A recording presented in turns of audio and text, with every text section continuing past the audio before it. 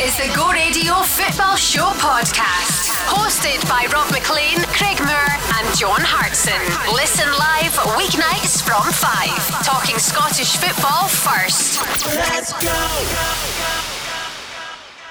You know, sometimes we just talk a little bit too much off air and then suddenly we realise we're on air.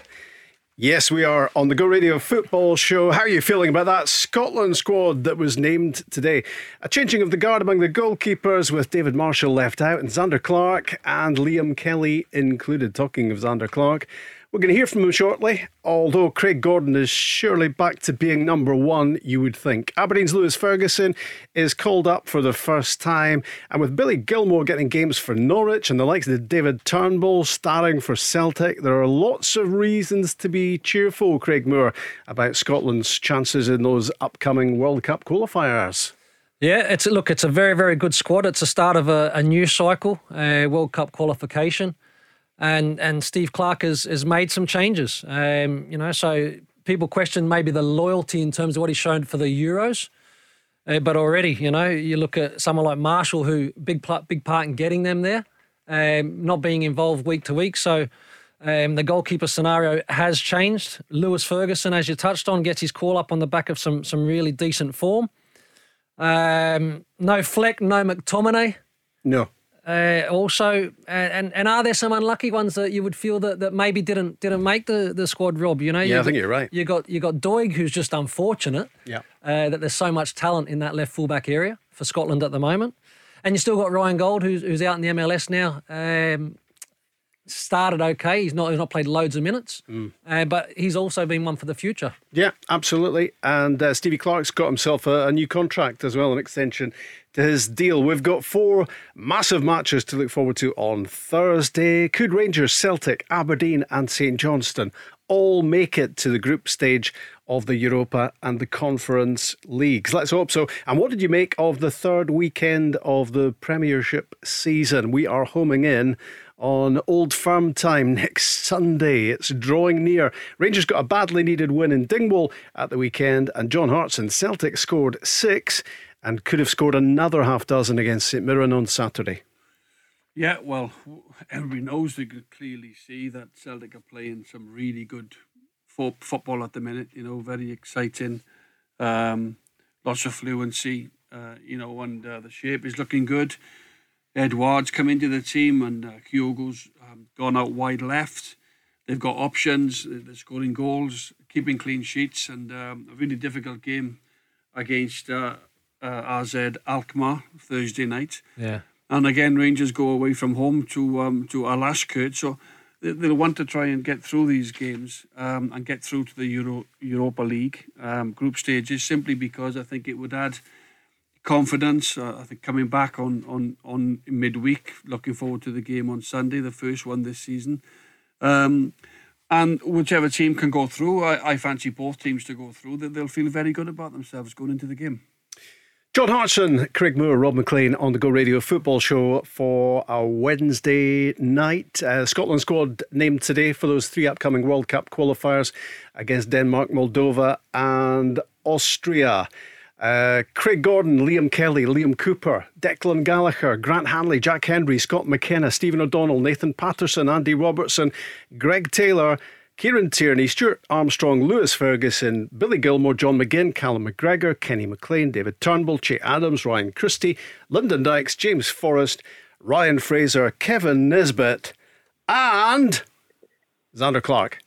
How are you? Hi, I'm good, thank you. How are yours? Yeah, good, thanks, Zander. How does that feel to have your name in the Scotland squad? Oh, obviously delighted to see obviously your name up on the squad. It's obviously a childhood dream for pretty much every young footballer. It's something that you dream of as a kid, and thankfully been able to achieve it. I think a lot of people would have been pretty unhappy had you not been in that squad, because you have been banging at the door for a while. Well deserved, Craig Moore. No, very much so. I mean, Zander, you've been absolutely flying this season, so well done on that. But also, had a great season what was just past us as well. So you must feel absolutely delighted to be rewarded with that opportunity. And I think, just for players in general, Rob, when you see that you are being rewarded for good performances and the national team coach is taking notice and bringing you into the squad, I think it's a really good message that people are being picked on performance rather than reputation. Zander, I've seen you also, like last season, so you're popping up and having assists or headers inside the penalty box. Is there anything you can't do? A lot of folk are telling me I can improve on my heading. But no, I just touched on what you're saying. Obviously, delighted, as I say, with, as you say, getting sort of noticed for the performances that, personally been putting in. But listen, it's the whole team as well. We've been on a great run. Obviously, disappointing result at the weekend, but over the last sort of 6 to 8 months, we've been flying. Obviously, winning both the cups and really enjoying this sort of European adventure that we're on at the minute. Obviously, an massive game coming up for us on Thursday. One that we're all really looking forward to. Zander, it's John Hartson here, mate. Well done for getting in the Scottish squad, by the way. The Scotland squad. Thank you. Everything's going brilliant at the minute, isn't it? Galatasaray a couple of weeks ago. This week you come up against last European football, called into the Scotland squad. Big games every other week. Is this where you want to be? This is, as a top goalkeeper, these games come thick and fast, and I'm sure you're having a great time of it right now. Yeah, of course. It's one of those. As I say, the football, you want to test yourselves on the big occasions, the big European stages.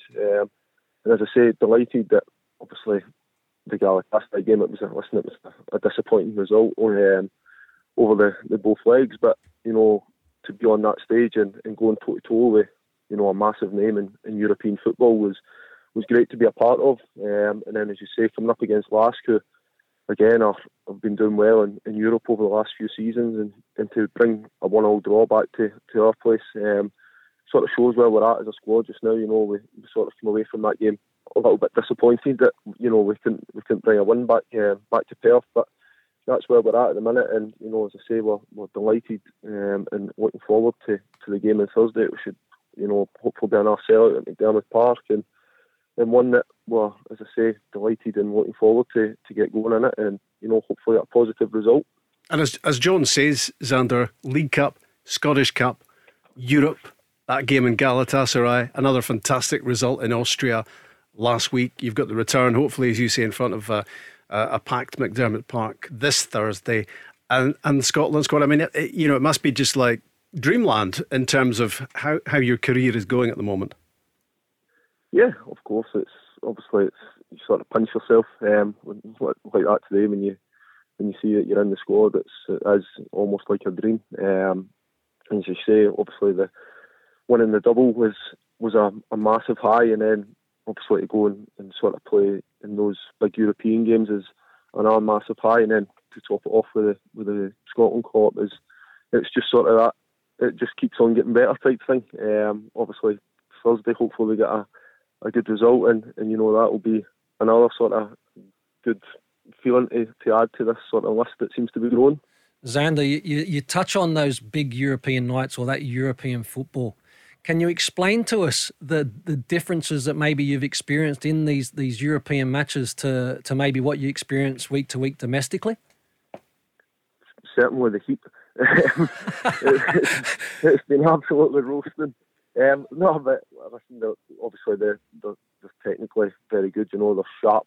They like to play loads of sort of one-touch football in and around the box, and it's not often that you come up against teams that sort of attack at that pace. So we've been learning as a team, obviously trying to come up with game plans to prevent those sort of things occurring, and it's a learning curve for everyone.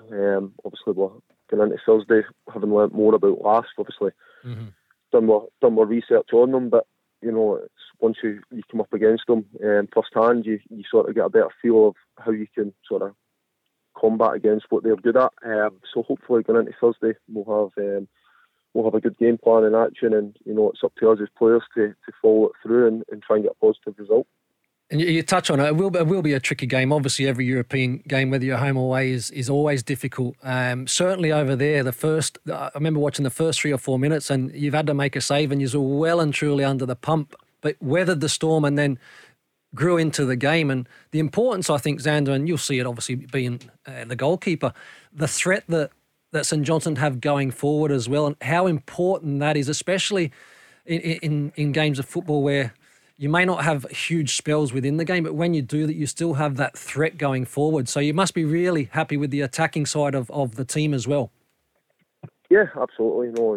We sort of weathered the storm for the first 15, 20 minutes. And then, a chance came along and we managed to take it. I said, obviously disappointing that we couldn't hold on to the 1-0, but as you said, in those games you might only get 1 or 2 chances, and it's up to you to take them. It's not going to be a game where you're creating 5, 6, 7, 8 chances. So we know that we need to be ruthless when the chances come along and make sure we take them. And as I say, we just need to be ready for, obviously, the fast start. As you say, they come out the blocks flying. Sort of a little bit naive from us to get done with a quick free kick and then it leads to the corner from the save. So it's little things like that we need to be aware of, and obviously going into Thursday night's game. The Scotland thing's interesting, Zander, isn't it? Because I guess if we're making assumptions, you might not be making the same assumption as us, but Craig Gordon probably is the man in possession at the moment. David Marshall not being in the squad because he's not getting any football at the moment. But you've got to be, I guess you're looking longer term, aren't you? I mean, you would love to think that you have impressed so much for St Johnstone and in the training sessions with Scotland that you can force your way in. But there's a future for you here, isn't there? I mean, you're still young for a goalkeeper, and it's just, this is a start for you, isn't it, with Scotland? Yeah, hopefully, it's first call up, so it's a chance for me to go in and sort of show what I can do, and try and make it that this isn't, the first and last call up that I'll receive. Obviously, delighted that I'm in there, and as I say, it's a chance for me to go and show what I can do firsthand in training sessions and what have you. So hopefully it's the first of many and not the first and last. Is that a reasonable assumption, John, to make that it will be Craig Gordon, you would imagine, as first choice into these 3 games, with Zander and Liam Kelly as backup and gaining really important experience? Yeah, you would think so, but I think you made a good point about David Marshall. David Marshall started for Scotland in the Euros, played a few games. And again, David Marshall may come back in if he finds a club because he's a quality goalkeeper. But I think you said earlier on, these are 3 World Cup qualifiers, aren't they? And if, like with Wales, I'm covering Wales, there's 3 games, but they play Finland in a friendly and then they play 2 competitive World Cup qualifiers. And I think Zander's, he might just have to be patient, because if there was a friendly, then Steve Clarke might think, well, I might give 1 or 2 other players, an opportunity to go and get their caps, especially Zander trying to win his first cap, which is always very special. But the fact that it's 3 qualifiers, I think you're right. I think he will start with Craig Gordon. But all Zander can do is keep putting in great performances for St Johnstone, which he's done. I saw some of your saves against Galatasaray. I'm not sounding too patronising. But other than that, the 2 cup wins last season, your heading is fantastic. You get up really well. You can leap at you've been watching too many live videos, Zander, to do that.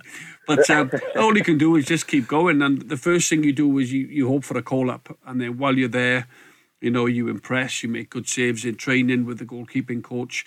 And Stevie Clarke will spot that. You've got a great attitude. So I wouldn't imagine it'd be too long before you are capped. And you may well be capped. But what I'm trying to say is they are 3 competitive World Cup qualifiers, whereas other countries may have a friendly where... Yeah, we don't do friendlies, John. Wales do friendlies. We don't do friendlies. It was a very hard group. Denmark are a good side. They did very well in the Euros, beat Wales 4-0 in the last 16. Yeah, these are tough games. Yeah. Austria's a tough game as well. So, they're difficult fixtures. I think what you have to do is beat all the other teams, the Moldovas, and these type of teams. You got to put these teams to the sword, because all the other teams will beat Moldova. Yeah. So you have to make sure you also beat Moldova over 6 points, because Moldova will be the whipping boys. Yeah, absolutely. Zander, I was just thinking it's a great message, isn't it, today, that the 3 headliners in terms. I mean, Liam Kelly's been in a squad before, but hasn't played. Liam and yourself and Lewis Ferguson at Aberdeen, 3 SPFL-based players. It's a good message, isn't it? That if you're good enough in our league, you're getting yourself into the national squad. Yeah, definitely. You know, it's John's touched on there. It's a massive pleasure, privilege, for me to be involved. You know, there's some great Scottish goalkeepers coming through. Obviously, Liam's done brilliant. Managed to get his move down the road, but he's come back up and, you know, obviously on loan last season and playing this season and doing very well. So it's a privilege for me to be in amongst this sort of setup. But as you say, it's one of those that it is a big sort of headline for the 3 boys from the SPFL to get in. Obviously doing well at club level, it's a good advert. You can put that on the back burner for the moment because a couple of big games for you to come before we're into the internationals, and obviously just 48 hours away from that game, McDermott Park on Thursday. It's staggered kickoffs, isn't it, for the 4 Scottish teams? You're 7 o'clock, Aberdeen 7:45, Celtic in Holland 7:15, Rangers in Armenia at 4 o'clock in the afternoon. Their one starts, and it does seem as if you're going to get another big crowd, and I guess the hope is that you know. They're getting spoilt at the moment, the St Johnstone fans, with all these big games. That the audience, the crowd for you, the general attendance grows and stays through the season. Yeah, absolutely. You know, obviously the Galatasaray game was brilliant to have so many fans there. As I say, the place was rocking once they got going. So it's one of those that we hope for again on Thursday night, which I'm sure it will be. I think ticket sales are going well, and like I say, it's up to us as players to play sort of a brand of football that wants, you know, attracts the fans back. And we don't want it just to be for these sort of one-off occasions. We want that to be, you know, a big crowd playing in front of them week in, week out. So, you know, hopefully we can put on performances on the park that, you know, wants them coming back for more type thing. Zander, wish you all the best on Thursday. Let's hope we're talking about St Johnstone on Friday. The European adventure continuing until Christmas. That would be nice for all 4 Scottish teams, to be honest. And well done today. Congratulations to you on winning a place in the Scotland squad. Thank you very much. Good luck, Zander. All the best, mate. Good luck, mate. Thank you. Thanks for joining us on the show. The Go Radio Football Show. Download the Go Radio app to listen live weeknights from 5. It's Wednesday's Go Radio Football Show with Rob Maclean, Craig Moore and John Hartson. Zander Clarke was with us just before the break. A well-adjusted young man who is, well, he is in dreamland, isn't he, when you think of what's happened over the last 6 to 8 months? He'd just be loving his football at the moment. You know, to be a professional footballer, you want to always test yourself at the highest level you possibly can.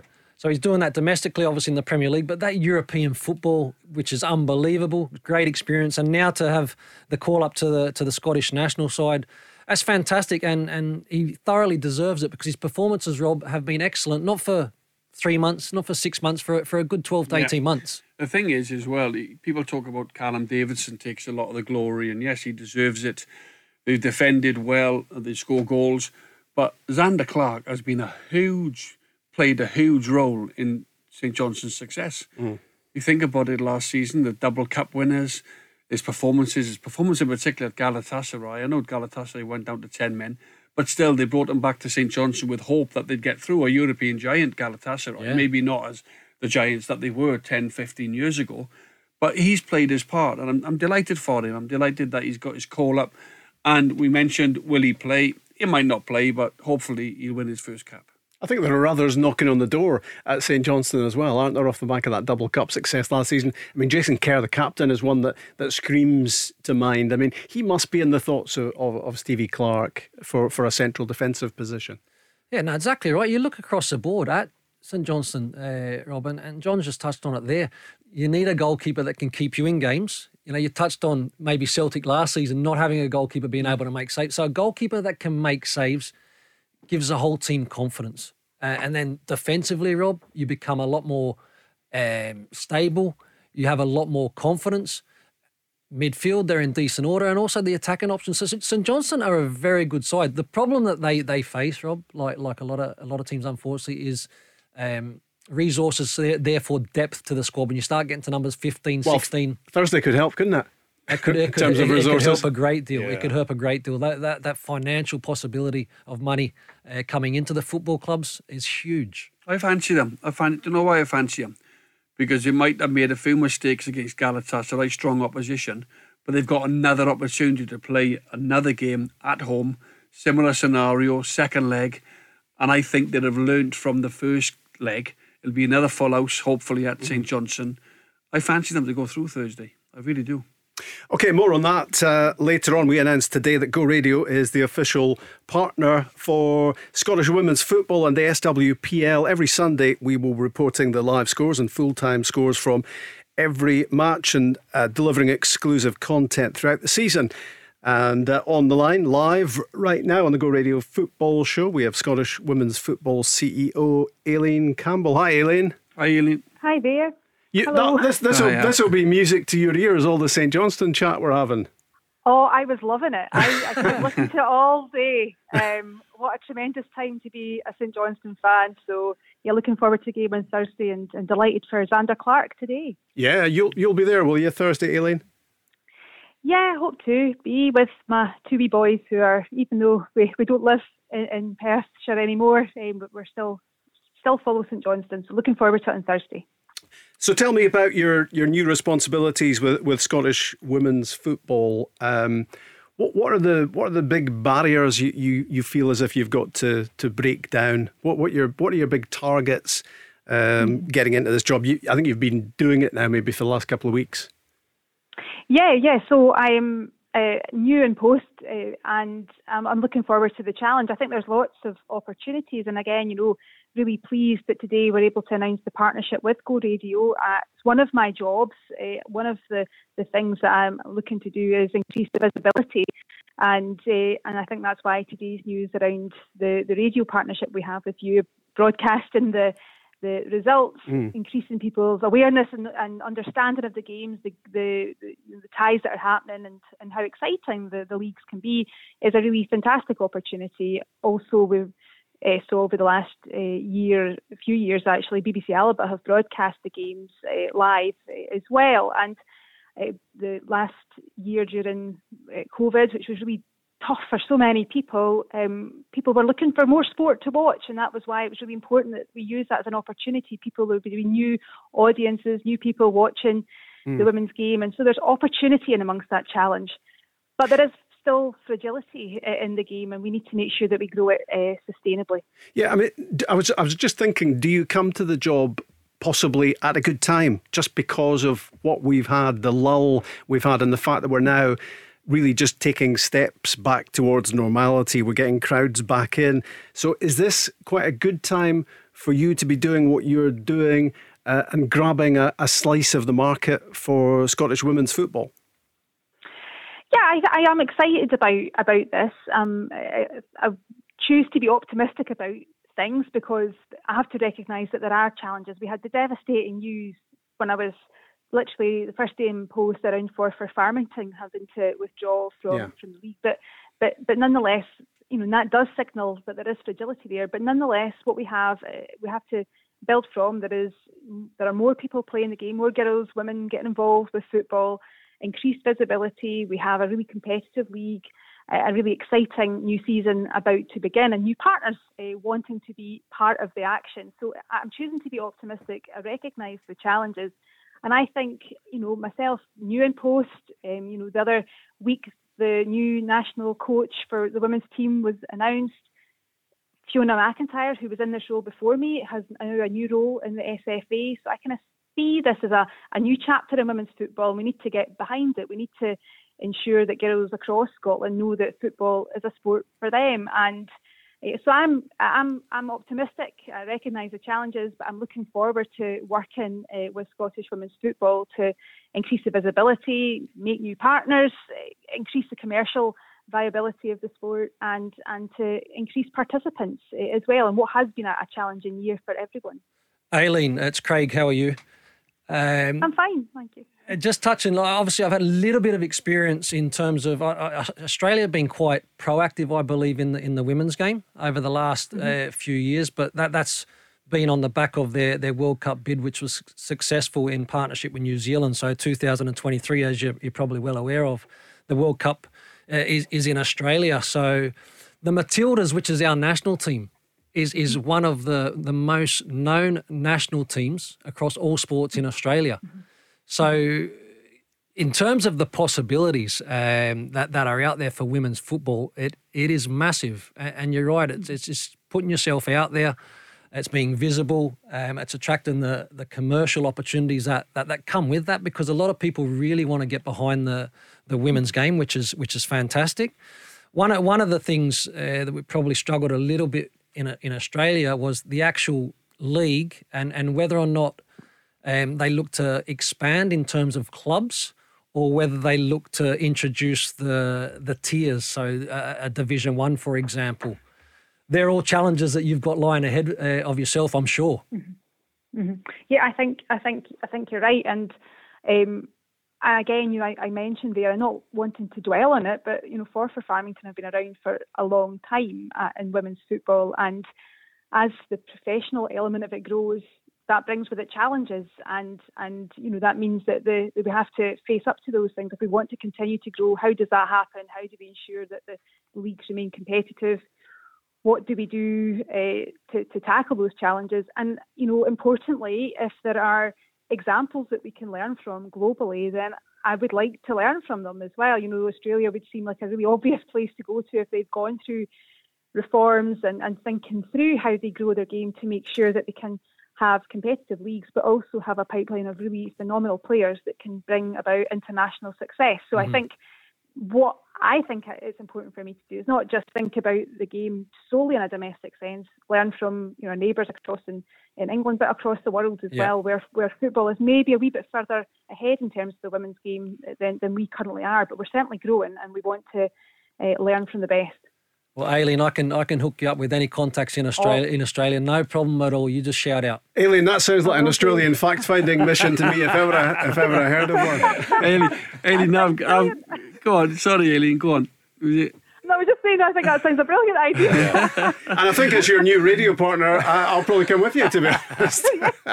Aileen, I've got 4 daughters, and none of them are actually interested in football at the minute. What advice, what can I say to them to get involved now in Scottish football? What would you be saying to 4 young girls? Oh, 4 young girls. I think I would be saying to them that the league's about to start, to watch BBC Alaba, watch the games, see inspiring role models, women who are defying the odds, that have playing the sport they love in a time when it would have been difficult for them to do so, maybe to take up a sport that stereotypically has been viewed as not being for them. So I'd say watch the games, watch these inspiring role models, get behind our women's national team, and to give football a try. I also think, I'm a mother of 2 boys, and they equally get inspired by seeing the women on the telly. And my wee boy, like so many, has FIFA. They play their PlayStation thing, and they often choose to be Erin Cuthbert or play in the women's as the women's team, because until recently it was them that were leading the way in terms of national performances on the international stage. So I think we shouldn't lose sight of the fact that they're also role models that inspire wee boys who also love football. But in terms of your girls, get them playing, have a kick about, and make it. And I think what we need to do is make football fun for girls and recognise that this is a sport that is so good, that brings about much camaraderie and fun and enjoyment, and should be viewed equally for boys and girls. Is it a dilemma, Aileen, that you want to be moving quickly, you want to be climbing the ladder as quickly as possible, making an impact, and yet there can be casualties along the way, like, as you mentioned, the Forfar Farmington story, where they're not going to be part of the top flight. They can't be part of the top flight now.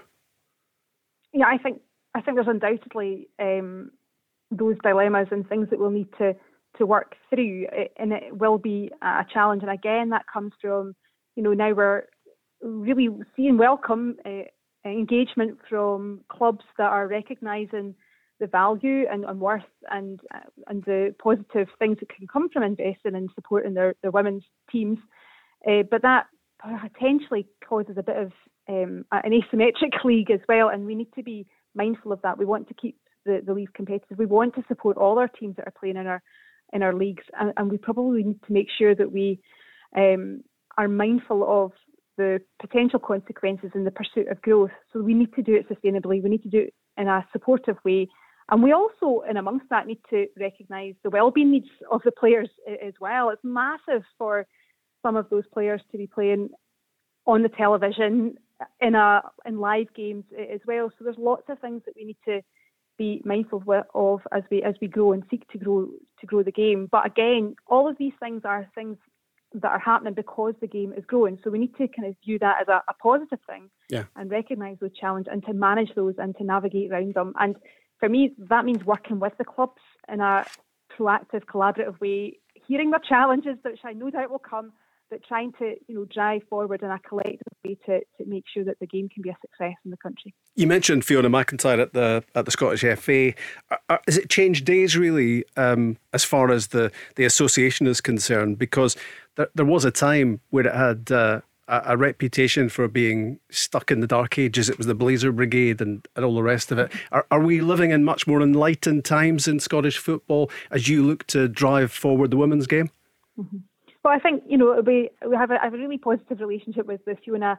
I've met her before I'd been in post, and I know how committed and passionate she is to doing all she can for women and girls football. Likewise, I've met with Ian Maxwell fairly early on in my when I joined SWF, so he's been really supportive as well. So yeah, I hope that can signal, like I say, a new chapter, a new national coach, Fiona doing her role, me doing my role, new faces, new kids on the block, and hoping that can bring about momentum, challenge where it's needed, to where we need to make improvements and bring about change.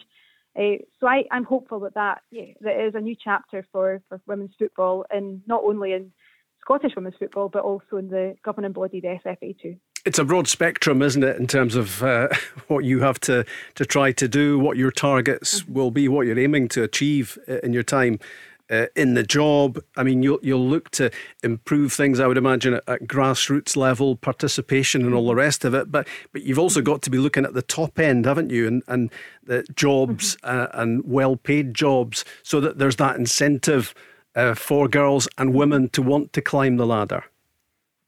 Yeah, absolutely. I mean, it is a mammoth task that we have at Scottish women's football. We have, like you say, the SWPL leagues, other leagues that are feeding into that competitive element and elite element of the game, along with a huge number of youth leagues and recreational leagues as well. So there's a huge spectrum there, and that means that we need to make sure that we're having the right focus in the right way to ensure that those leagues where girls are playing up and down the country feel supported and part of a bigger drive to increase visibility of women in sport, along with making sure that they can identify inspiring role models that they'll see on their television. Success breeds success, and we want to ensure that our SWPL clubs continue to compete in really exciting leagues, and that they go on to inspire new generations of girls to come and play football, and boys as well, because again, I go back to my point, these are phenomenal role models for any child wanting to take up a sport. But I think for me, it is important about getting the girls involved in football. It is a brilliant sport, as you all know, and it's one that I wish, if I was a wee girl now, that I had the chance again to take up the sport in a different climate than what it was when I was younger. Aileen, I wanted to ask you in terms of what support you get from government here in Scotland, because the reason why I ask, because again, through the World Cup bid, I mean, there was a lot of money thrown at the World Cup, and it's obviously massive, that injection in cash, because the biggest problem that I think a lot of the women's game suffers is I'm talking about Scotland and even in Australia, was facilities. That was the biggest issue. If you were unable to share facilities, the other facilities weren't up to scratch. So the government really jumped on board in Australia. Are you having those kind of conversations here? Yeah, well, I mean, just before you answer, Aileen, worryingly, Craig and I were thinking the same thing at the same time there, because I was about to ask you the same question based on the fact that you were 14 years an MSP and you're a former sports minister, so you know it, you know this situation from the other side of the fence. Does that help you in getting increased government support, getting women's football up the priority list? So our relationship is slightly different. You know, Scottish women's football is part of the governing body, and the relationship between the government is with the governing body, the SFA, and Sport Scotland. So I need to also be quite clear and careful about having fairly recently come out of government. There are restrictions that put in place because I'm a former minister, so I need to be quite careful about how I manage that. So what my job is to make sure is we kind of grow the commercial financial support that we get out there, making sure that we can develop new partners, making sure that we can get more money in the game. I know that the Scottish Government, when I was a minister myself, the Scottish Government, we did, and I increased investment in sport during the time I was in post.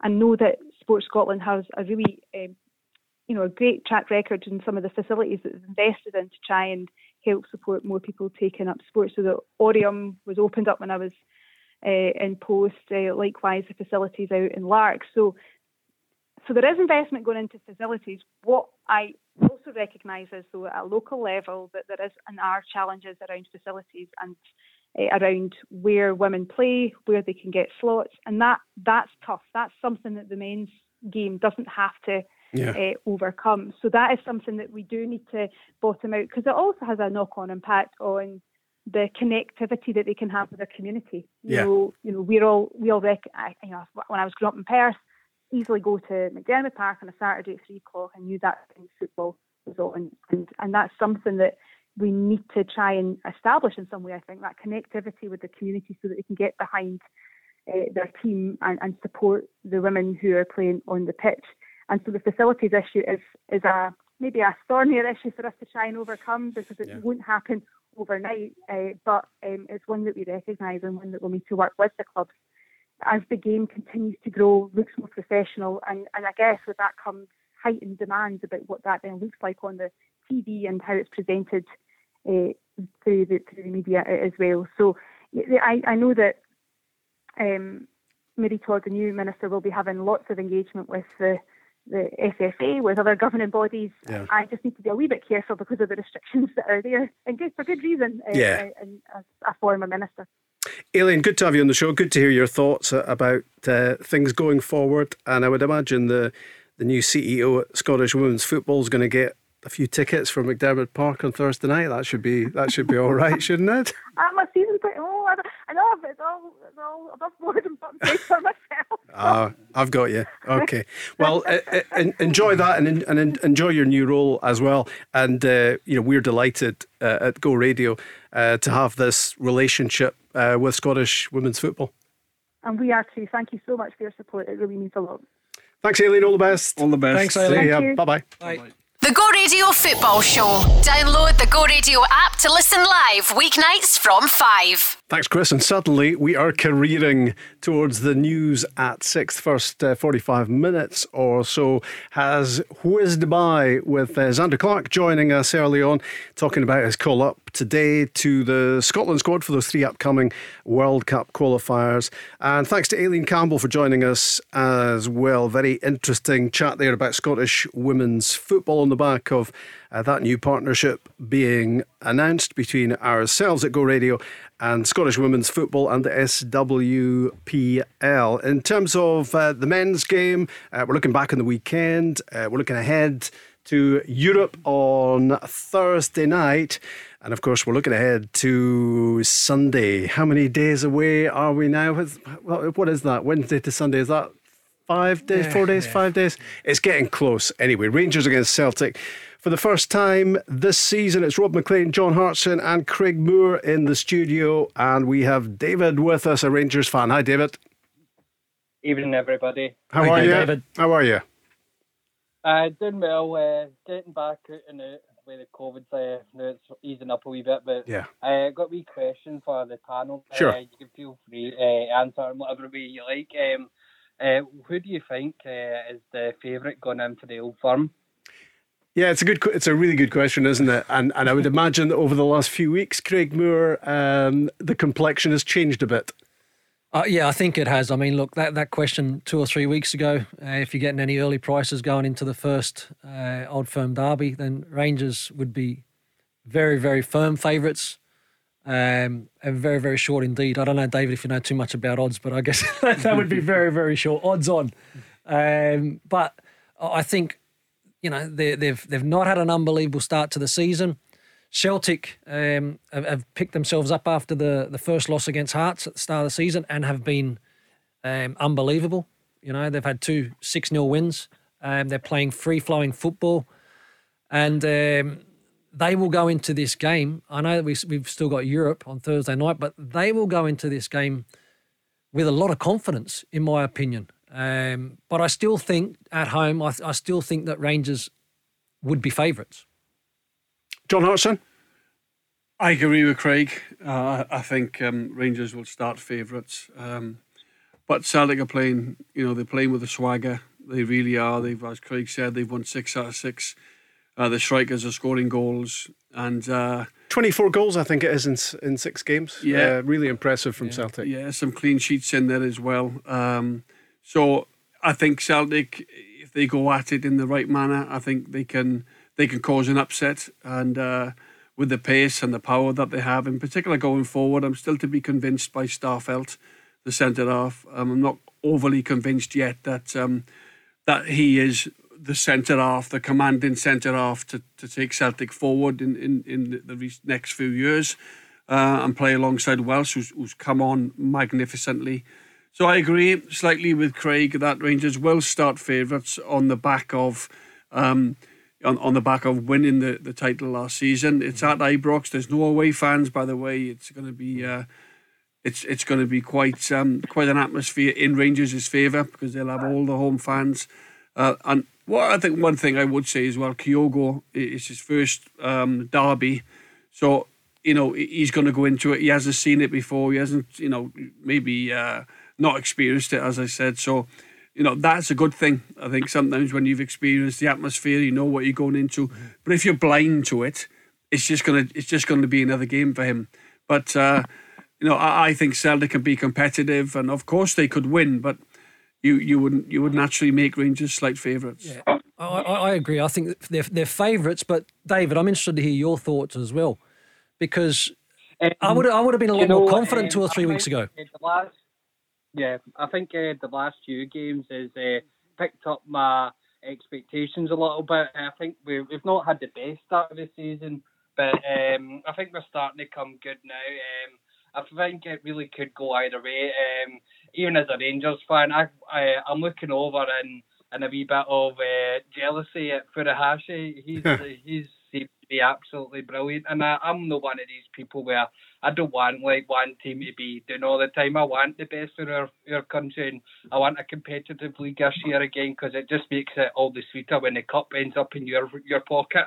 I think, David, because Rangers haven't been favourites for a very, very long time, you know, it's unfamiliar, you know, territory for Rangers, I feel. Because now it's okay winning the league. They did very, very well. But can they retain the lead? So they'll feel a little bit of that pressure. And as I said, Celtic will be probably more than happy not being favourites because they have carried the can. They're the ones that's always had the pressure to go and win because they were on such a great run, obviously, previously to last season. So I don't think it will concern Celtic too much by not being favourites. And by being favourites, I think that might just add that little bit of pressure with no away fans there as well onto Rangers. Oh, we're talking about 3 games in, by the way. Yeah. You know, you look, both teams have lost a league game this season. Yeah. We always say that these particular games are not necessarily where the league ends up going anyway. They're big games to win. Are you saying it doesn't matter, John? No, but the derby games, of course, they're big games to win. Yes, supporters absolutely love winning these particular games, but they very seldom decide where the title goes. Yeah, we're still in August, aren't we? David, so you're more encouraged by the fact that Rangers scored 4 good goals in Dingwall on Sunday than you are concerned that they lost a couple of goals, and there has been that vulnerability about Rangers in the last few weeks. Yeah, if you look at the way that we played in that match, it was a lot more the classic Rangers of last season, spreading the ball around, seeing each other a lot better. Important passes coming off and crossing seemed to be a lot better as well. It seems like as if we had a wee blip and that's starting to go now. Morelos is starting to fire on all cylinders as well. It's looking absolutely brilliant for the old Birmingham football fan. And I'll say I think Rangers will win, but it'll be a close one, I reckon. Yeah, I don't think it will be close. Did you really? I mean, I think there'll be goals. I don't think it's going to be a tight. I think there's actually going to be quite a number of goals in this match. Just the way that Celtic set out and play. But 3-3's quite close. No, sorry, that's what I mean. I changed. Yeah, in terms of, I think it'll be a really, really entertaining game, Rob. I mean, obviously, Rangers and Celtic fans, there's a lot at stake. But I think anybody that's just watching this game because they love football, I think are going to get a fantastic match. Yeah, I think as well. I think Celtic will fancy it. I think they'll really fancy it. You know, if you look at Turnbull with a hat-trick at the weekend, he's playing in a more advanced role, attacking, goal-scoring midfielder. You know, McGregor's playing really well. Rogic has come onto a game. You know, why they've got, if Edouard starts, he'd probably play through the middle again. Kyogo. Abada got 2 at the weekend. James Forrest wasn't even in the squad at the weekend, absolutely. So he's got to come back. On the back of how Celtic have started, now I know Rangers had a good result at the weekend up at Ross County. On the back of how Celtic have started and the feel-good factor, momentum that Ange's created, I think Celtic go into the game and I think they'll quite fancy it on the back of the way that they're playing. They're playing with, as I said, a swagger, with a confidence, a real sort of confidence about them. Everybody wants it, you know, everybody's in sync, everybody's playing well together, you know, and I think they'll really fancy it this weekend. Craig, David's got the feeling that Rangers have turned a corner. That felt like maybe the start of the turning of a corner in Dingwall on Sunday. Do you see it that way? Still turning for me. It's not. We've turned the. We've not turned. Is it early days of left hand down into the bend? Yeah, we've just started. Look, for me, going forward, intensity, getting deliveries into the box, meaningful deliveries, massive improvement. But for me, it's still a concern that you concede 2 goals. You know, look, that for me is disappointing. I know Stephen Gerrard touched on, like I said, the positives which you do as a manager. But I'm still disappointed in losing goals, and I just think that the chopping and changing of the team as well. For me, is something that I don't think helps, especially, you know, in the back four, Rob. And I think it showed. I think it showed up this season in terms of the inconsistency of the way that Rangers have performed. And you look at their previous successes, and it was on the back of stability, good defence, and the ability to go forward. So, yes, they're improving. They're turning the corner. They'll need to be up for this on Sunday. David, what's your score Sunday? I reckon it'll be 3-1 Rangers. I reckon Connor Goldson will get one of them. All righty. Thanks for joining us on the show. Cheers, David.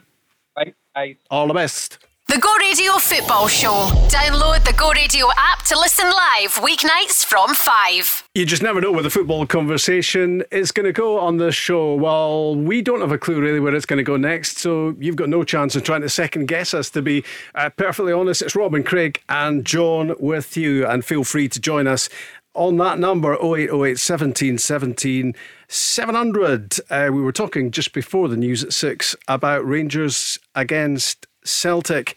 Not so long ago, it felt like it was quite a long way away, that game. Suddenly it is almost upon us, but lots of big games to be played between now and then for Rangers and Celtic, of course, among others. Rangers in Armenia, 4 o'clock start against Alashkert. They're 1-0 up from Ibrox, that game in which John Lundstrom was sent off. Of course, Alfredo Morelos did what he does in European football, and he, Craig, is going to be really important to Rangers, isn't he, in the return game on Thursday afternoon?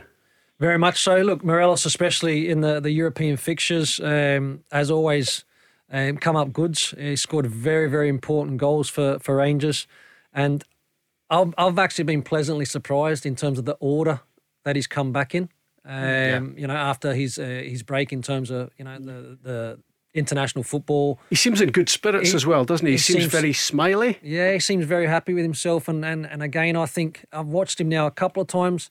And John, you'll appreciate that being a striker. I think his movement's been decent. It's been sharp. He's wanted to be involved. There's been a couple of games where maybe, again, strikers, they thrive off a service. And if that's not there, it's very difficult. But he always gives himself a chance and the team a chance to score goals because he gets himself in the right positions in the box.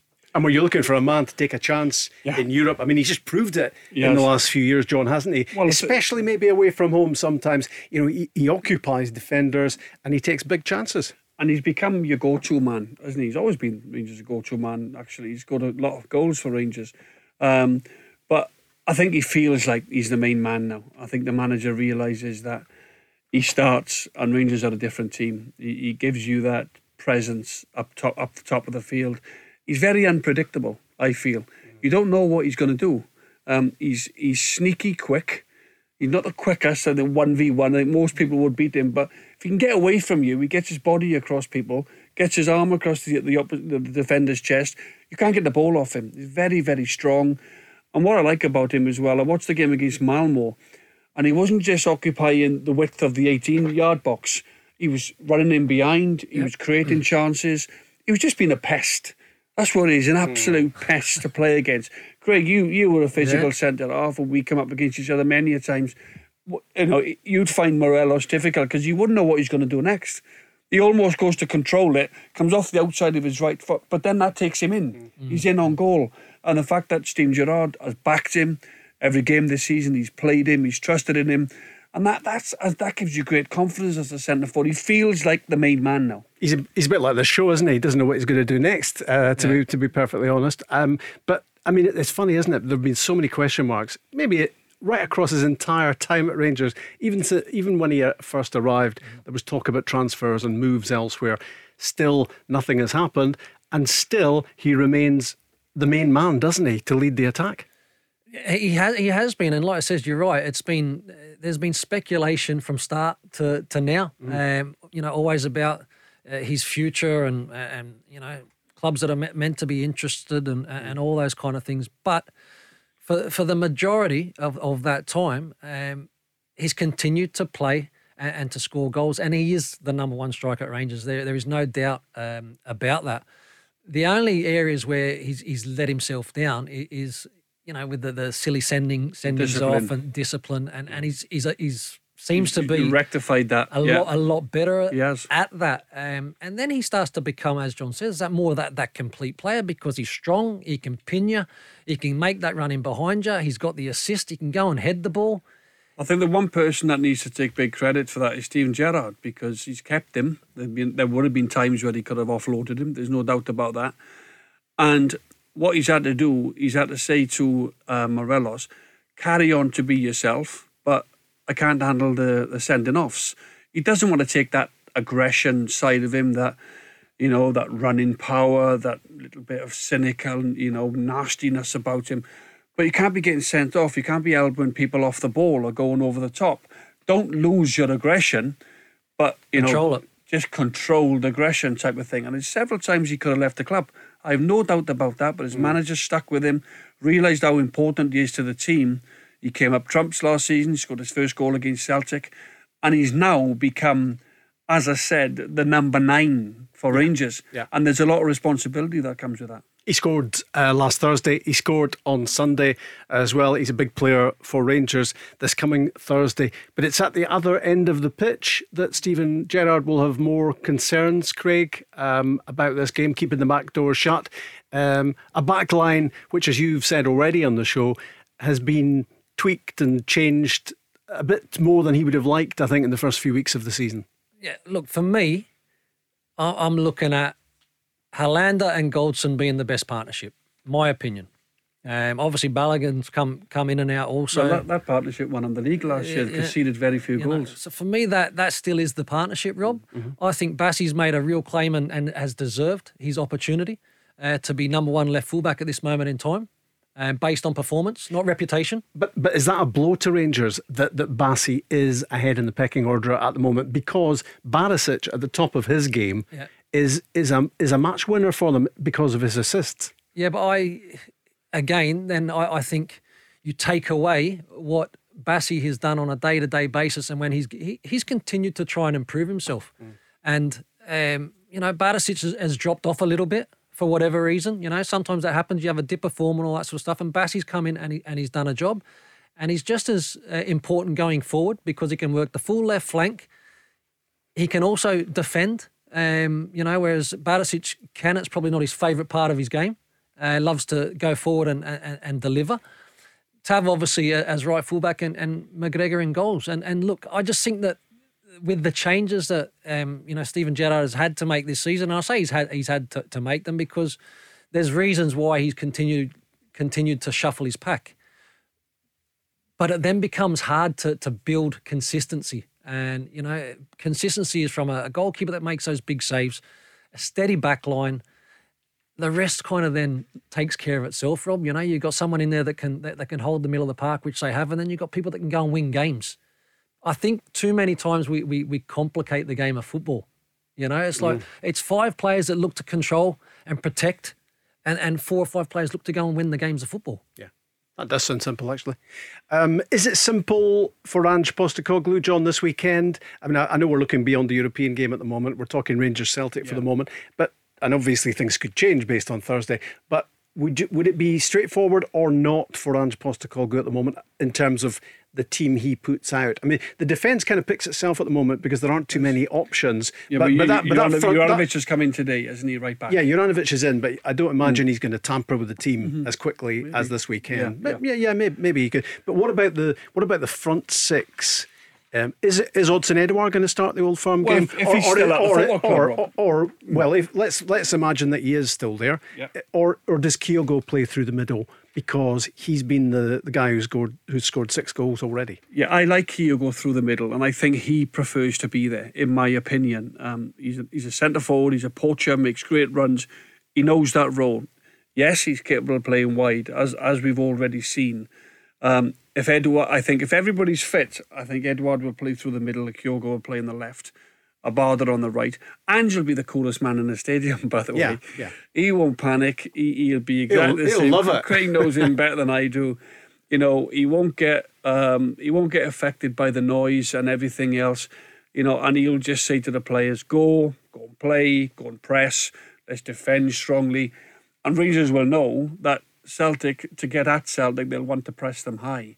That'll mean Joe Hart will probably have to go long because you don't want to be taking any risks defensively. I'm playing out from the back and I'm trying to look, maybe at this stage early on with Ange's tactics and philosophy, the way that he wants to play.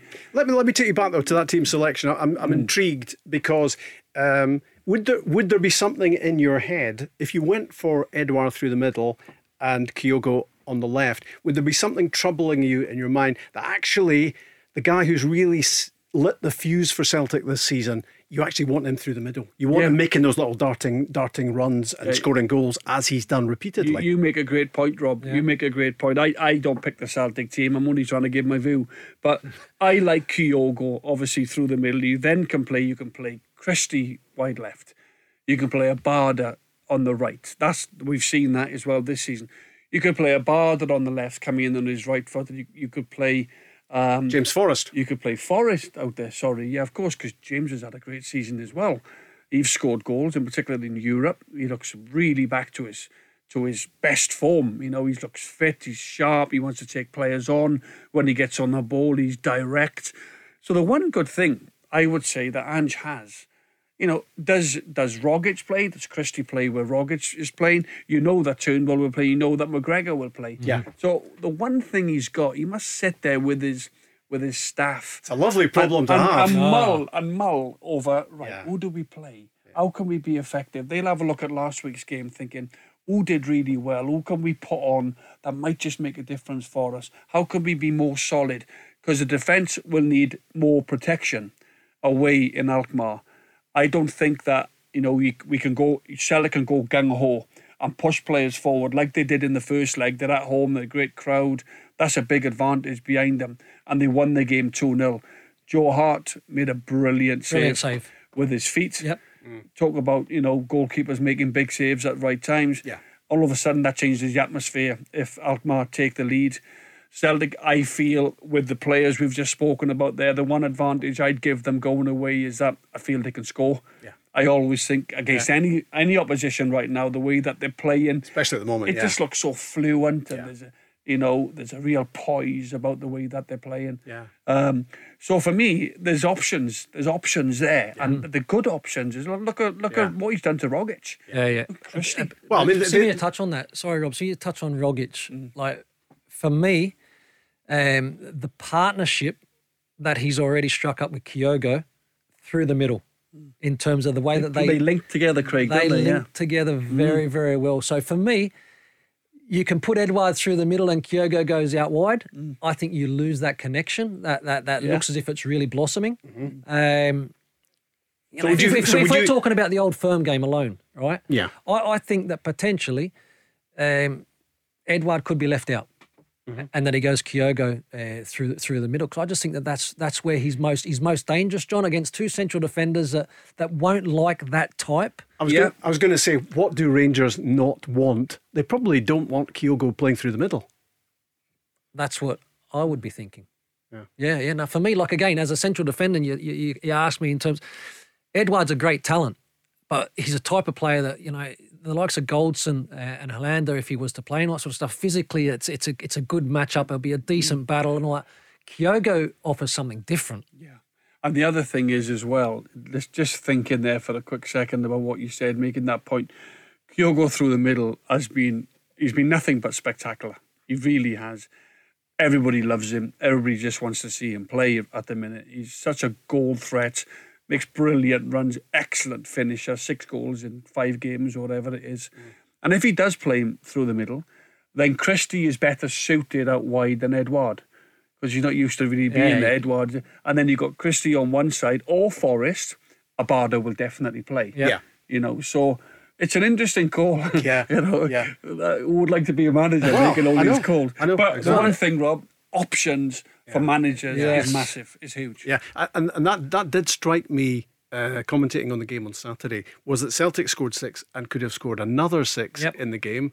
And also the fact it was all achieved with Rogic on the bench for most of it and James Forrest not involved at all. Yep. So that just underlines your point, John. He can leave people on the subs bench now. He can leave people out altogether because he's got games now. Celtic have gone, by the way, this is what they've gone. They've gone Saturday, a Wednesday, a Sunday, a Tuesday, or a Thursday, a Saturday. For the last 4 or 5 weeks, the players haven't had a respite, but he can afford to now rest players, give players extra minutes on the pitch for their legs and everything else. This is what he can do. But when you're getting 6 wins on the trot and you're scoring 24 goals, you're not caring about how many games are coming up. Winning is an amazing thing. In terms of how you feel. The players are not getting the ump, Craig, either, because sometimes a lot of players can sulk and think, even when they're being substituted, how many times do you see that? Or when they're being left out, think, I want to play. But what you're seeing is there's a real togetherness. He's almost united the dressing room. So we're in this together. We don't win as individuals. We can't win as individuals. We win as a team. We defend strongly. Ralston and Taylor are getting forward. They're getting back.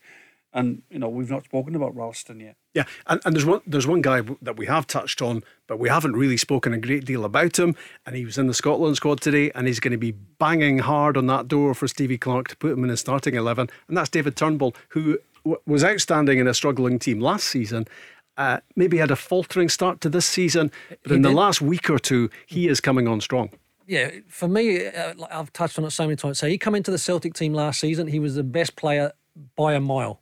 And I was thinking that this season is really going to be a season where he can make a real name for himself. And then he started off the season slightly off, in my opinion. But I tell you what, he's come back onto his game, back doing everything that we've seen, if not better again. He's a player that he's very positive. Obviously, he's always in a position to receive the ball, to look to go forward. edge of the box, looking to strike, normally hits the target, and you see the type of goals, John, that he's scoring and all that, and he has that confidence. You touch on that swagger. Again, it's like there's a confidence about him, but there's not an arrogance. The goal that he scored at the weekend, one of his goals, he shifts it to his right-hand side and he hits what you call, a footballer will know this, hits across the ball. And it's almost going towards the goalkeeper and then it just sways off to the right because of the angle. Cut across he's hit it. He's cut right across the ball. And the keeper's thinking and all of a sudden it just shifts to his right-hand side. But that's years of technique and on the training ground. And but he's got fabulous technique, as I said. And what I like as well with Celtic, what they're doing is they're relying on the two midfield players, McGregor and Rogic, to allow Turnbull to play further up the pitch because he is a goal scorer. If he can, and midfield goal scorers, box-to-box players, if you can get 10, 12 goals out of your midfield, even 13, 14, Paul Scholes, Frank Lampard, they come up with 20 every season. Yeah. That's why they're Top. they've got the respect now and everything from they're retired. Yeah. But if you're a goal-scoring midfielder that can come up with them type of numbers, not only is it great for yourself, but it also helps the team out. So you're not relying totally on your centre forwards to score goals every week. It's massive. We're getting ahead of ourselves. It's what we do on this show, to be honest. Looking ahead to Sunday lunchtime in Govan, Rangers against Celtic for the first time this season. But of course, 4 big games Thursday night for Rangers and Celtic, for Aberdeen and St Johnstone as well. Big prizes in front of all 4. The Go Radio Football Show. Download the Go Radio app to listen live weeknights from 5. Wednesday's Go Radio Football Show. John Hartson, Craig Moore, Rob Maclean at your service. And feel free to join us for the football chat. 0808 17 17 700. We just got launched headlong there into a discussion about Sunday. We were getting ahead of ourselves because Rangers and Celtic plus Aberdeen and St Johnstone have big European ties to come on Thursday. And of course we spoke with Zander Clarke right at the top of the show. He's been called up to the Scotland squad today. He just had to get in, didn't he, really? No David Marshall because he's not getting football. John McLaughlin drops out as well. Liam Kelly of Motherwell is in there, and you would imagine Craig Gordon is going to be the first choice going into these 3 World Cup qualifiers against Denmark, Moldova and Austria. Let's talk to John, a Scotland fan. Hi, John. Hi, Rob. How you doing? Yeah, all well. Right, John. All well, thanks. How are you? Okay? Yeah, good. Just been enjoying the summer and stuff, and looking forward to the Scotland games coming up. How are you guys, Craig and John? Sorry. Good, very good, John. John, can you qualify? It's going to be difficult. God, you're cutting to the chase, John. I was like, that's boom, that's direct. I love it. In goes Hartson. That's how John likes it. Yeah. But no, I think it's going to be difficult. But I think we need to take something in Austria without a doubt. I actually think the way results have been going, I think we possibly need to win that game, and it will be difficult. But what is positive is the boy that scored twice against us last time. Looks as though he's going to be missing, although we're missing McTominay, which is a bit of a blow. But you never know. It's 90 minutes. We've got a chance. The game I'm really looking forward to is the Moldova one, because I'm getting to take my 6-year-old boy to his first ever game of football. Oh, excellent. Brilliant. That's good. Brilliant, mate. That's good. And when the squad was named, John, what was your immediate reaction? Well, the first thing is I'm delighted to see Zander Clarke in the squad, and Liam Kelly for that matter. But Zander Clarke in the last year in big games has really come up with some big moments and some key saves, and he's very much improved. I think the two of them deserve to be in. It's unfortunate for David Marshall, but you can't justify picking someone who's third choice at Derby. And same with John McLaughlin, he's not getting games at Rangers. He's only played 1 game, or is it 2? Maybe a couple. And we've got to look to the future. Have someone ready to come in, because obviously Marshall's in his mid to late 30s. And Gordon, whilst I think it's right, he is number 1 for these games, because he's been outstanding since the start of the season. Again, we've got to look beyond him towards the 2024, because will he still be number 1 by then? I'm not sure. So I'm glad those two are in, and I'm glad from obviously club bias point of view that Lewis Ferguson's made. I think he started the season very well. He's always had maybe some motivation behind it because he's maybe trying to get a move, and I can't blame him. But whilst he's playing well for Aberdeen, and I'm happy. On his 22nd birthday as well, so happy birthday to Lewis. His uncle's on the show tomorrow night. He'll be chuffed about that, and it's a natural progression. But it's a tough area to Craig Moore to break into the Scotland team, isn't it?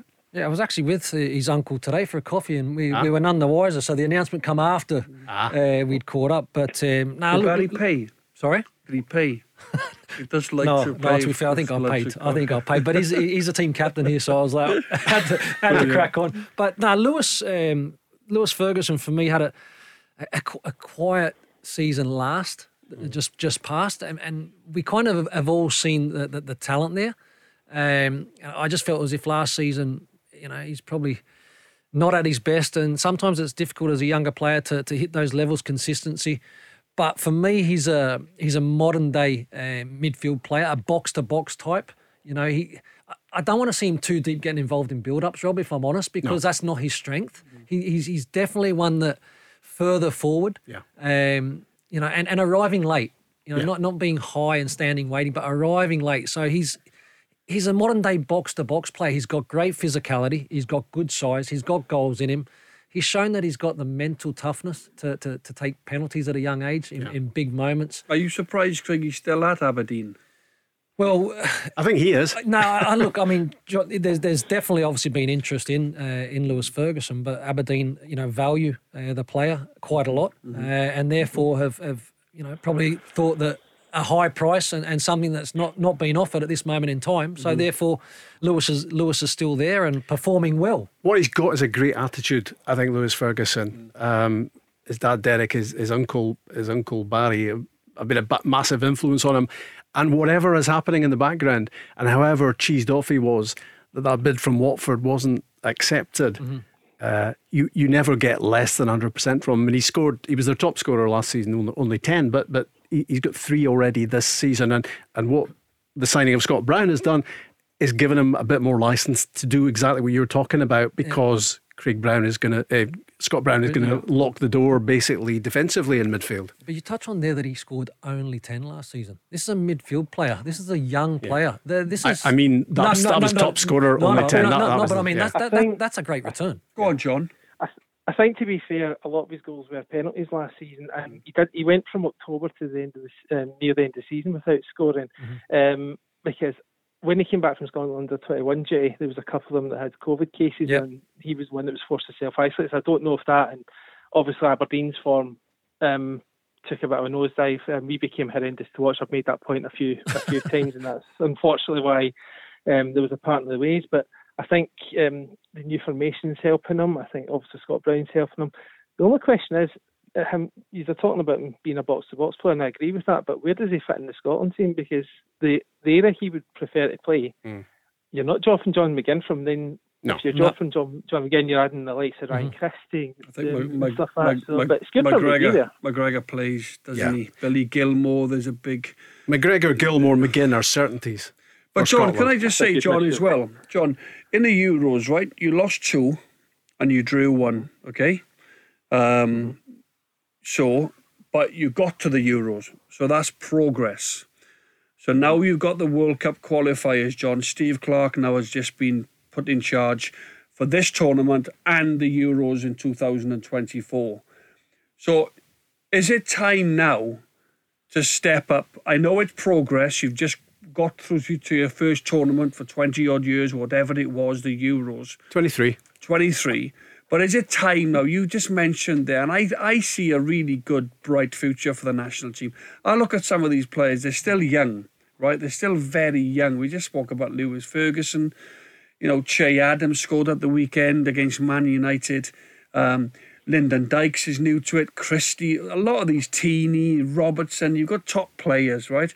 Is it time now that Stevie Clarke and these players stepped up and made this proud nation really proud of its football team again? Because you've got quality players now. You've waited a generation. You've got great young players playing at the highest level. what would you say, John? Is it now time to start qualifying for tournaments on a regular basis? I don't think there's any doubt that's the aim, John. We don't want to wait another 23 years. There's no point in getting to one tournament and then just sitting still. You've got to move forward. But as you say, we've got some good players playing at good level. And there's even some younger players coming through. Again, I'm using my club bias here. I'm excited by the boy Calvin Ramsey. I think it wasn't the right time for this squad, but I think going forward, definitely. Nathan Patterson. A few months ago we were talking about the right back problem. Yeah. Now you've got two that are coming through. Very much so. And Tony Ralston at Celtic is another one who's performing really well. You've been waiting for this generation. I don't like to go back to Wales all the time, but Wales have had a golden generation. Yeah. They produced a Bale, a Ramsey, an Allen, a Hennessy, a James.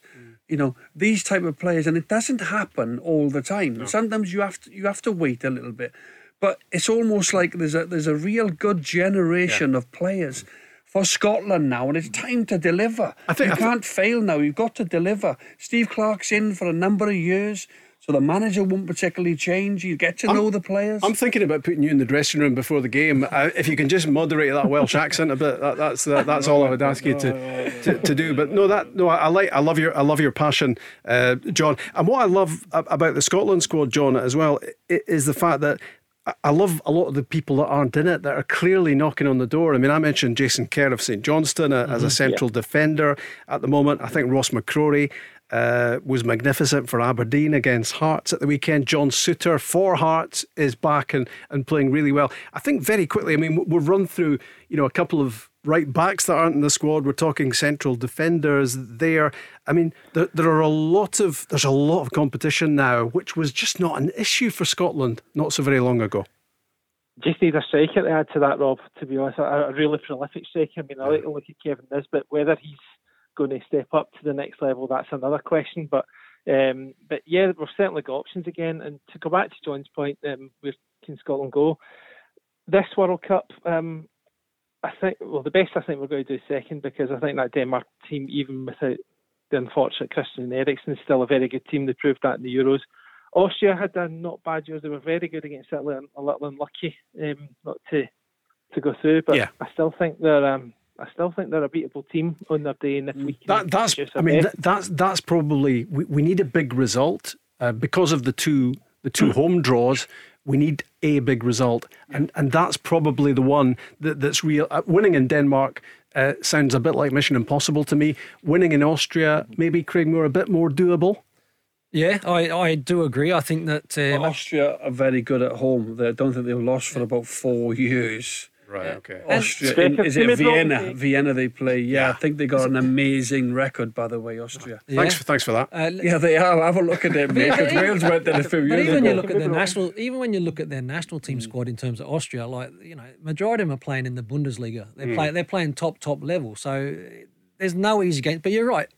Look, Denmark for me are the standout. Yeah. But again, you go into every game, John. You're touching, and I seen your excitement and your passion and the shaking, because this is a team that can, on their day, should be able to trouble any opponent. Yeah. And if you've got that home game, and whether it's against Denmark, whether it's against Austria, and then even potentially away, Rob, a result is possible. I think the one thing as well, Craig, if you look at the group, there's no Italy in there, all right? There's no Spain, no France, there's no France, there's no Belgium. There's no England, although Scotland had a great result down at Wembley, of course, played very well. Don't worry about them. Probably should have won against England, actually. Yeah. I thought they would win. I predicted it on here week before. I think my concern is that we're already under pressure. That because before a ball's kicked. Yeah, because but the players have got to embrace that pressure. Of course they have. You're playing for Scotland. Look at the crowd you've got. Look at the Tartan Army. Look at the amazing support you'll get. Here he goes again. On you. Hey, this is great. But I'm just saying, the players have got to embrace. Nobody being frightened of that. Have we got the bagpipes tape that we can play in the background? If you're frightened because of the potential and because of the opportunity of playing in World Cups, then you're in the wrong game. The fans put the pressure on the players, but the players should embrace that. A full house at Hampden. You should make it a fortress. Nobody comes to our home and wins. This is Hampden Park. This is our home. Yeah, but that's Moldova. It's the two away games I'm worried about. I'm just saying that you shouldn't be saying, under pressure on players. They should embrace that. Yeah. They should be thinking, look at these fans that we've got behind us. Yeah. And away from home, Rob, even away from home, you're away from home games. Of course, you're going to be under the pump early doors, and you know. But if you can go and silence that crowd, there's no better feeling as a player going into an away environment. It might be, it's not really hostile in those Denmark and Austria. It's not really hostile, but they do love their teams. Go and silence them. Yeah. What a great motivator that is. Yeah. I mean, one player. I mean, I'm really excited about it, but I have that Scottish supporter mixture of fear and excitement. Yeah. I've got a bit of both going on. But John, the one thing that really excites me is the fact that Billy Gilmour is getting regular football this season with Norwich, and the prospect of how big an influence he can be in that Scotland midfield. Well, you saw at Wembley how good he was, and the boys just get absolutely no fear at all. And I think playing every week with a team like Norwich will help him. I know they've had a bit of a tricky start to the season, but they've not exactly had an easy start either. And Man City and Liverpool, it doesn't get much harder than that. But yeah, I think he'll definitely improve. And I think he's a nailed-on starter now after that performance. Yeah, that's interesting. That's interesting that you think he's a nailed-on starter. Got to be. Especially with McTominay out. Because I mean, he would have, had he not been caught up with COVID, he would have certainly started the game against Croatia. Yep. And had Stevie Clarke known then what he knows now, he would have started the first game against the Czech Republic as well. You could say, John, that did Stevie Clarke get it right? Now I know he's been backed, and he's a very good manager. There's no doubt about that. And I know he's been backed with his new deal, 2024. But you look at that first game. Should Gilmour have started? Should Teeny have come in? Because I think Teeny missed the first game as well, didn't he? Yes, he was rested. He had a knock. But how injured was he? Because he came in 3 days later. You know, do you improve that much? And could you have took a gamble? Because I tell you why. The Czech Republic were there to be got at. And they were actually, with Scotland, the weakest teams. Yeah, but we could have played two up front as well in that game. That might have been a good decision. I'm just saying. All I'm saying is Steve Clarke might look at that with all his experience. I'm never managed. I'm just saying. A lot of people thought that he could have changed, played a different team, a more positive team, if you like, and got that first win under your belt, because you could have qualified on 3 points. So you're looking at it: Czech Republic, Croatia, or England. Czech Republic, although they beat Scotland well, they were the weakest team in the group, if you're comparing them with the other two teams. John Bleasdale, would it be controversial to have a Welshman as Scotland's chief cheerleader going into these World Cup qualifiers? I'm thinking of making a proposal here. I'm thinking of assistant manager, Rob. You're a cheerleader. I'm not a cheerleader. You're a cheerleader for Aberdeen every week. That's all you do. No. I played over 500 games. The big man's on fire today. He is indeed. I'm going to lie you down in the dark corner. John, thanks. John Bleasdale, thanks for your call, and take care of yourself. Cheers, John. All the best. The Go Radio Football Show. Download the Go Radio app to listen live weeknights from 5. Cheers, Chris. Thanks for the travel throughout the show. It's been a lively old football show from Glasgow's own Go Radio. Never a dull moment. Heard the one about the Scotsman, the Welshman and the Australian. And of course we had Scotland fan John as well, talking about Stevie Clarke's squad that he named today. On the day it was announced that his deal was being extended as well. Not only in charge of these World Cup qualifiers, but he will be in charge of the next round of World Cup European qualifiers, I should say, that hopefully lead to Euro 2024 for us. Hopefully we're back on track, having played Euro 2020 in 2021. Hopefully by then we are back on schedule, and Scotland are part of it, because as we've said again and again, we waited so long to get there. We don't want it to be another long wait. But Scotland under pressure, no doubt about it, going into these World Cup qualifiers. Let's hope it is the squad that gets the business done. Big European matches coming up on Thursday. It all starts with Rangers in Armenia against Alashkert after a struggle at Ibrox, Craig, wasn't it? After John Lundstrom was sent off to get the goal, which at least gives them a lead to take to Armenia. It's going to be hot, I think, isn't it, out there? Thursday afternoon. That's going to be a factor, I guess. Do you feel quite confident that Rangers are going to get the job done? I do. I do think that, Rangers would have loved to have travelled to this match with the game already sort of like done and dusted. Like they didn't do enough in the first leg, in my opinion. Lundstrom gets a silly sending off, but then the way that Rangers perform with 10 men and win the game 1-0, you've got to say, well done. I think they'll go and win this game. I don't think they need to be unbelievable. But again, you talk about the travel, the schedule leading into, obviously, the Old Firm match. Not ideal, Rob. Not ideal. But I do think they'll go through this one comfortably.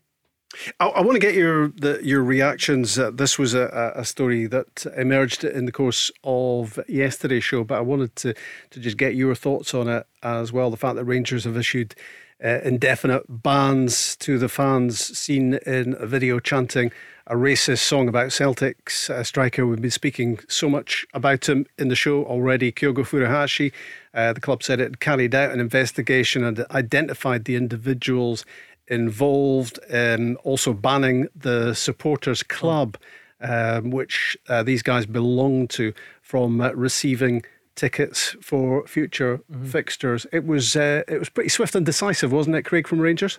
Look, it was zero tolerance, and rightfully so from Rangers. They've acted swiftly. So for me, that kind of puts a line through it immediately. And I'm not saying sets a standard, but this is unacceptable. And not only in today's society, it's unacceptable behaviour. So for Rangers to act as swiftly as what they have done, they've done the right thing. Look, unfortunately, in these kind of situations, Rob, as well, it's a minority. So I don't know in terms of how many are involved in the supporters club. That probably got nothing to do with the situation, and obviously now they're also punished in terms of the lack of tickets for future games and all that sort of stuff. It's a strong statement, like I says, in terms of racial discrimination, any form of discrimination. It is unacceptable.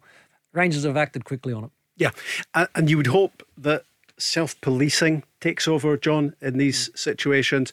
And I guess if you're an innocent on that supporters bus who wasn't getting involved in the chanting, but you're affected because your club, your branch of the supporters club, is not going to be getting any more tickets for games, then that's when that message gets out, that's going to help stamp it out, isn't it? Yes, it will. I don't think that's, if you've got no involvement in it whatsoever, and you're looking at young men sitting around you and they're getting drunk and they're uneducated and they're morons.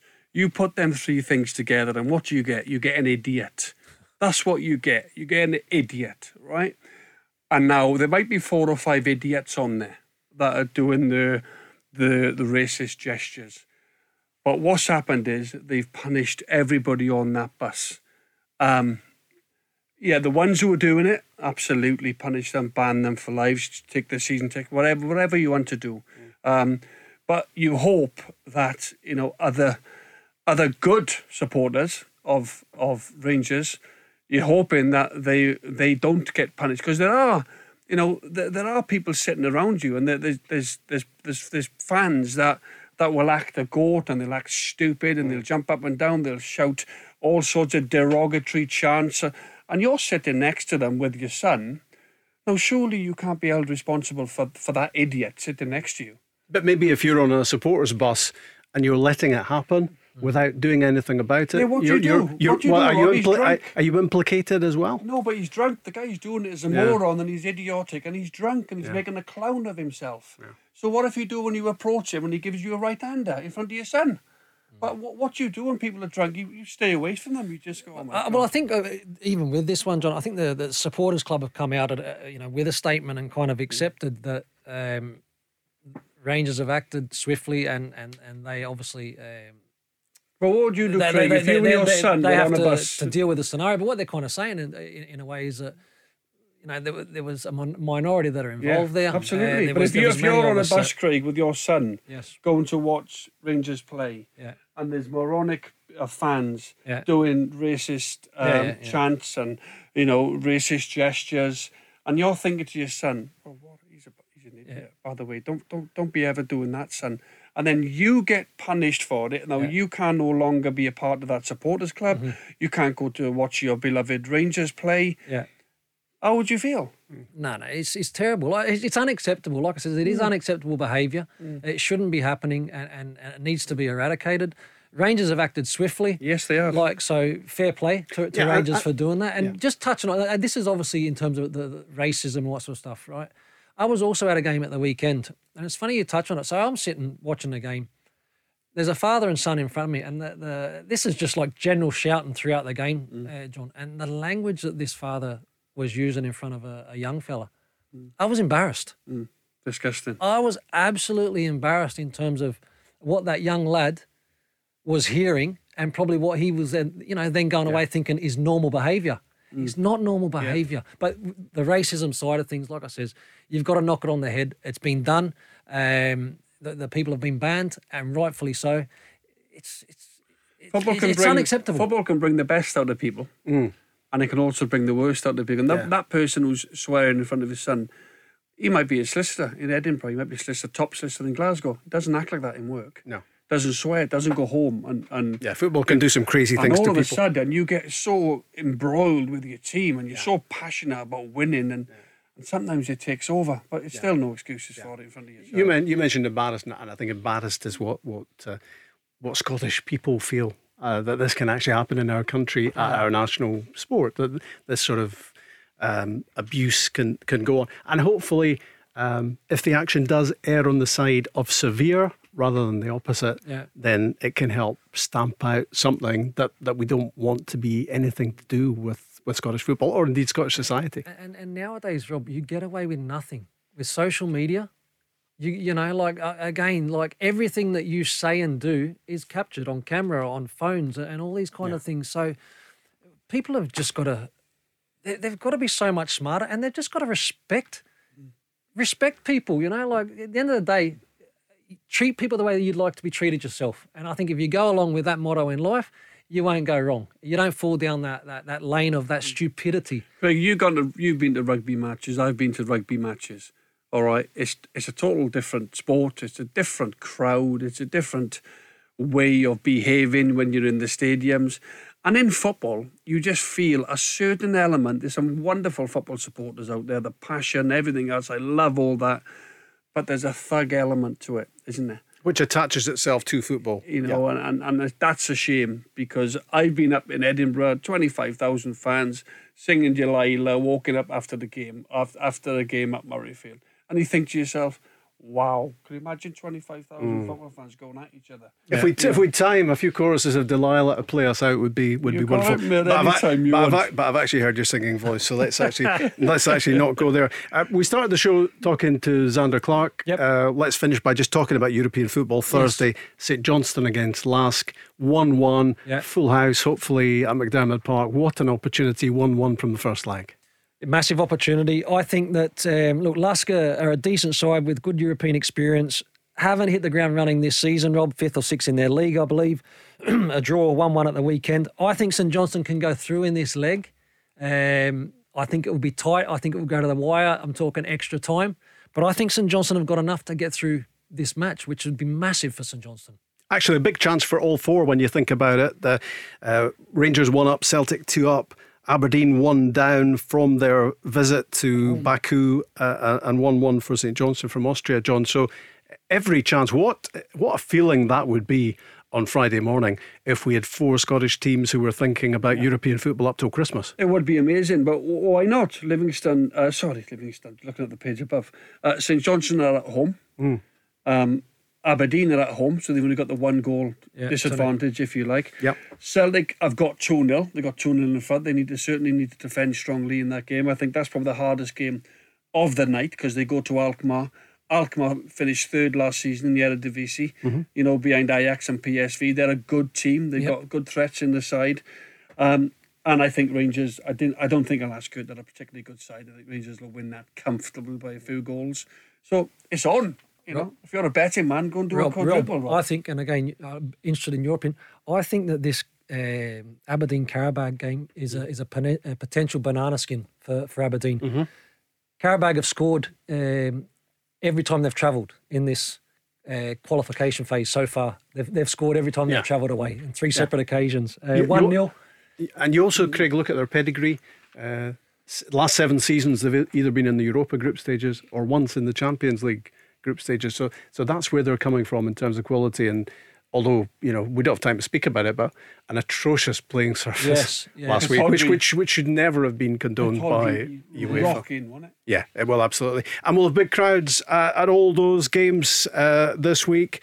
Rangers Aliskert, Celtic Alkmaar, Aberdeen Karabag, St Johnstone against Lask. Wishing all the best to all four. Thanks to John, thanks to Craig as well. It's been a lively couple of hours of football chat. We'll do it again tomorrow live at 5. The Go Radio Football Show. Download the Go Radio app to listen live weeknights from 5.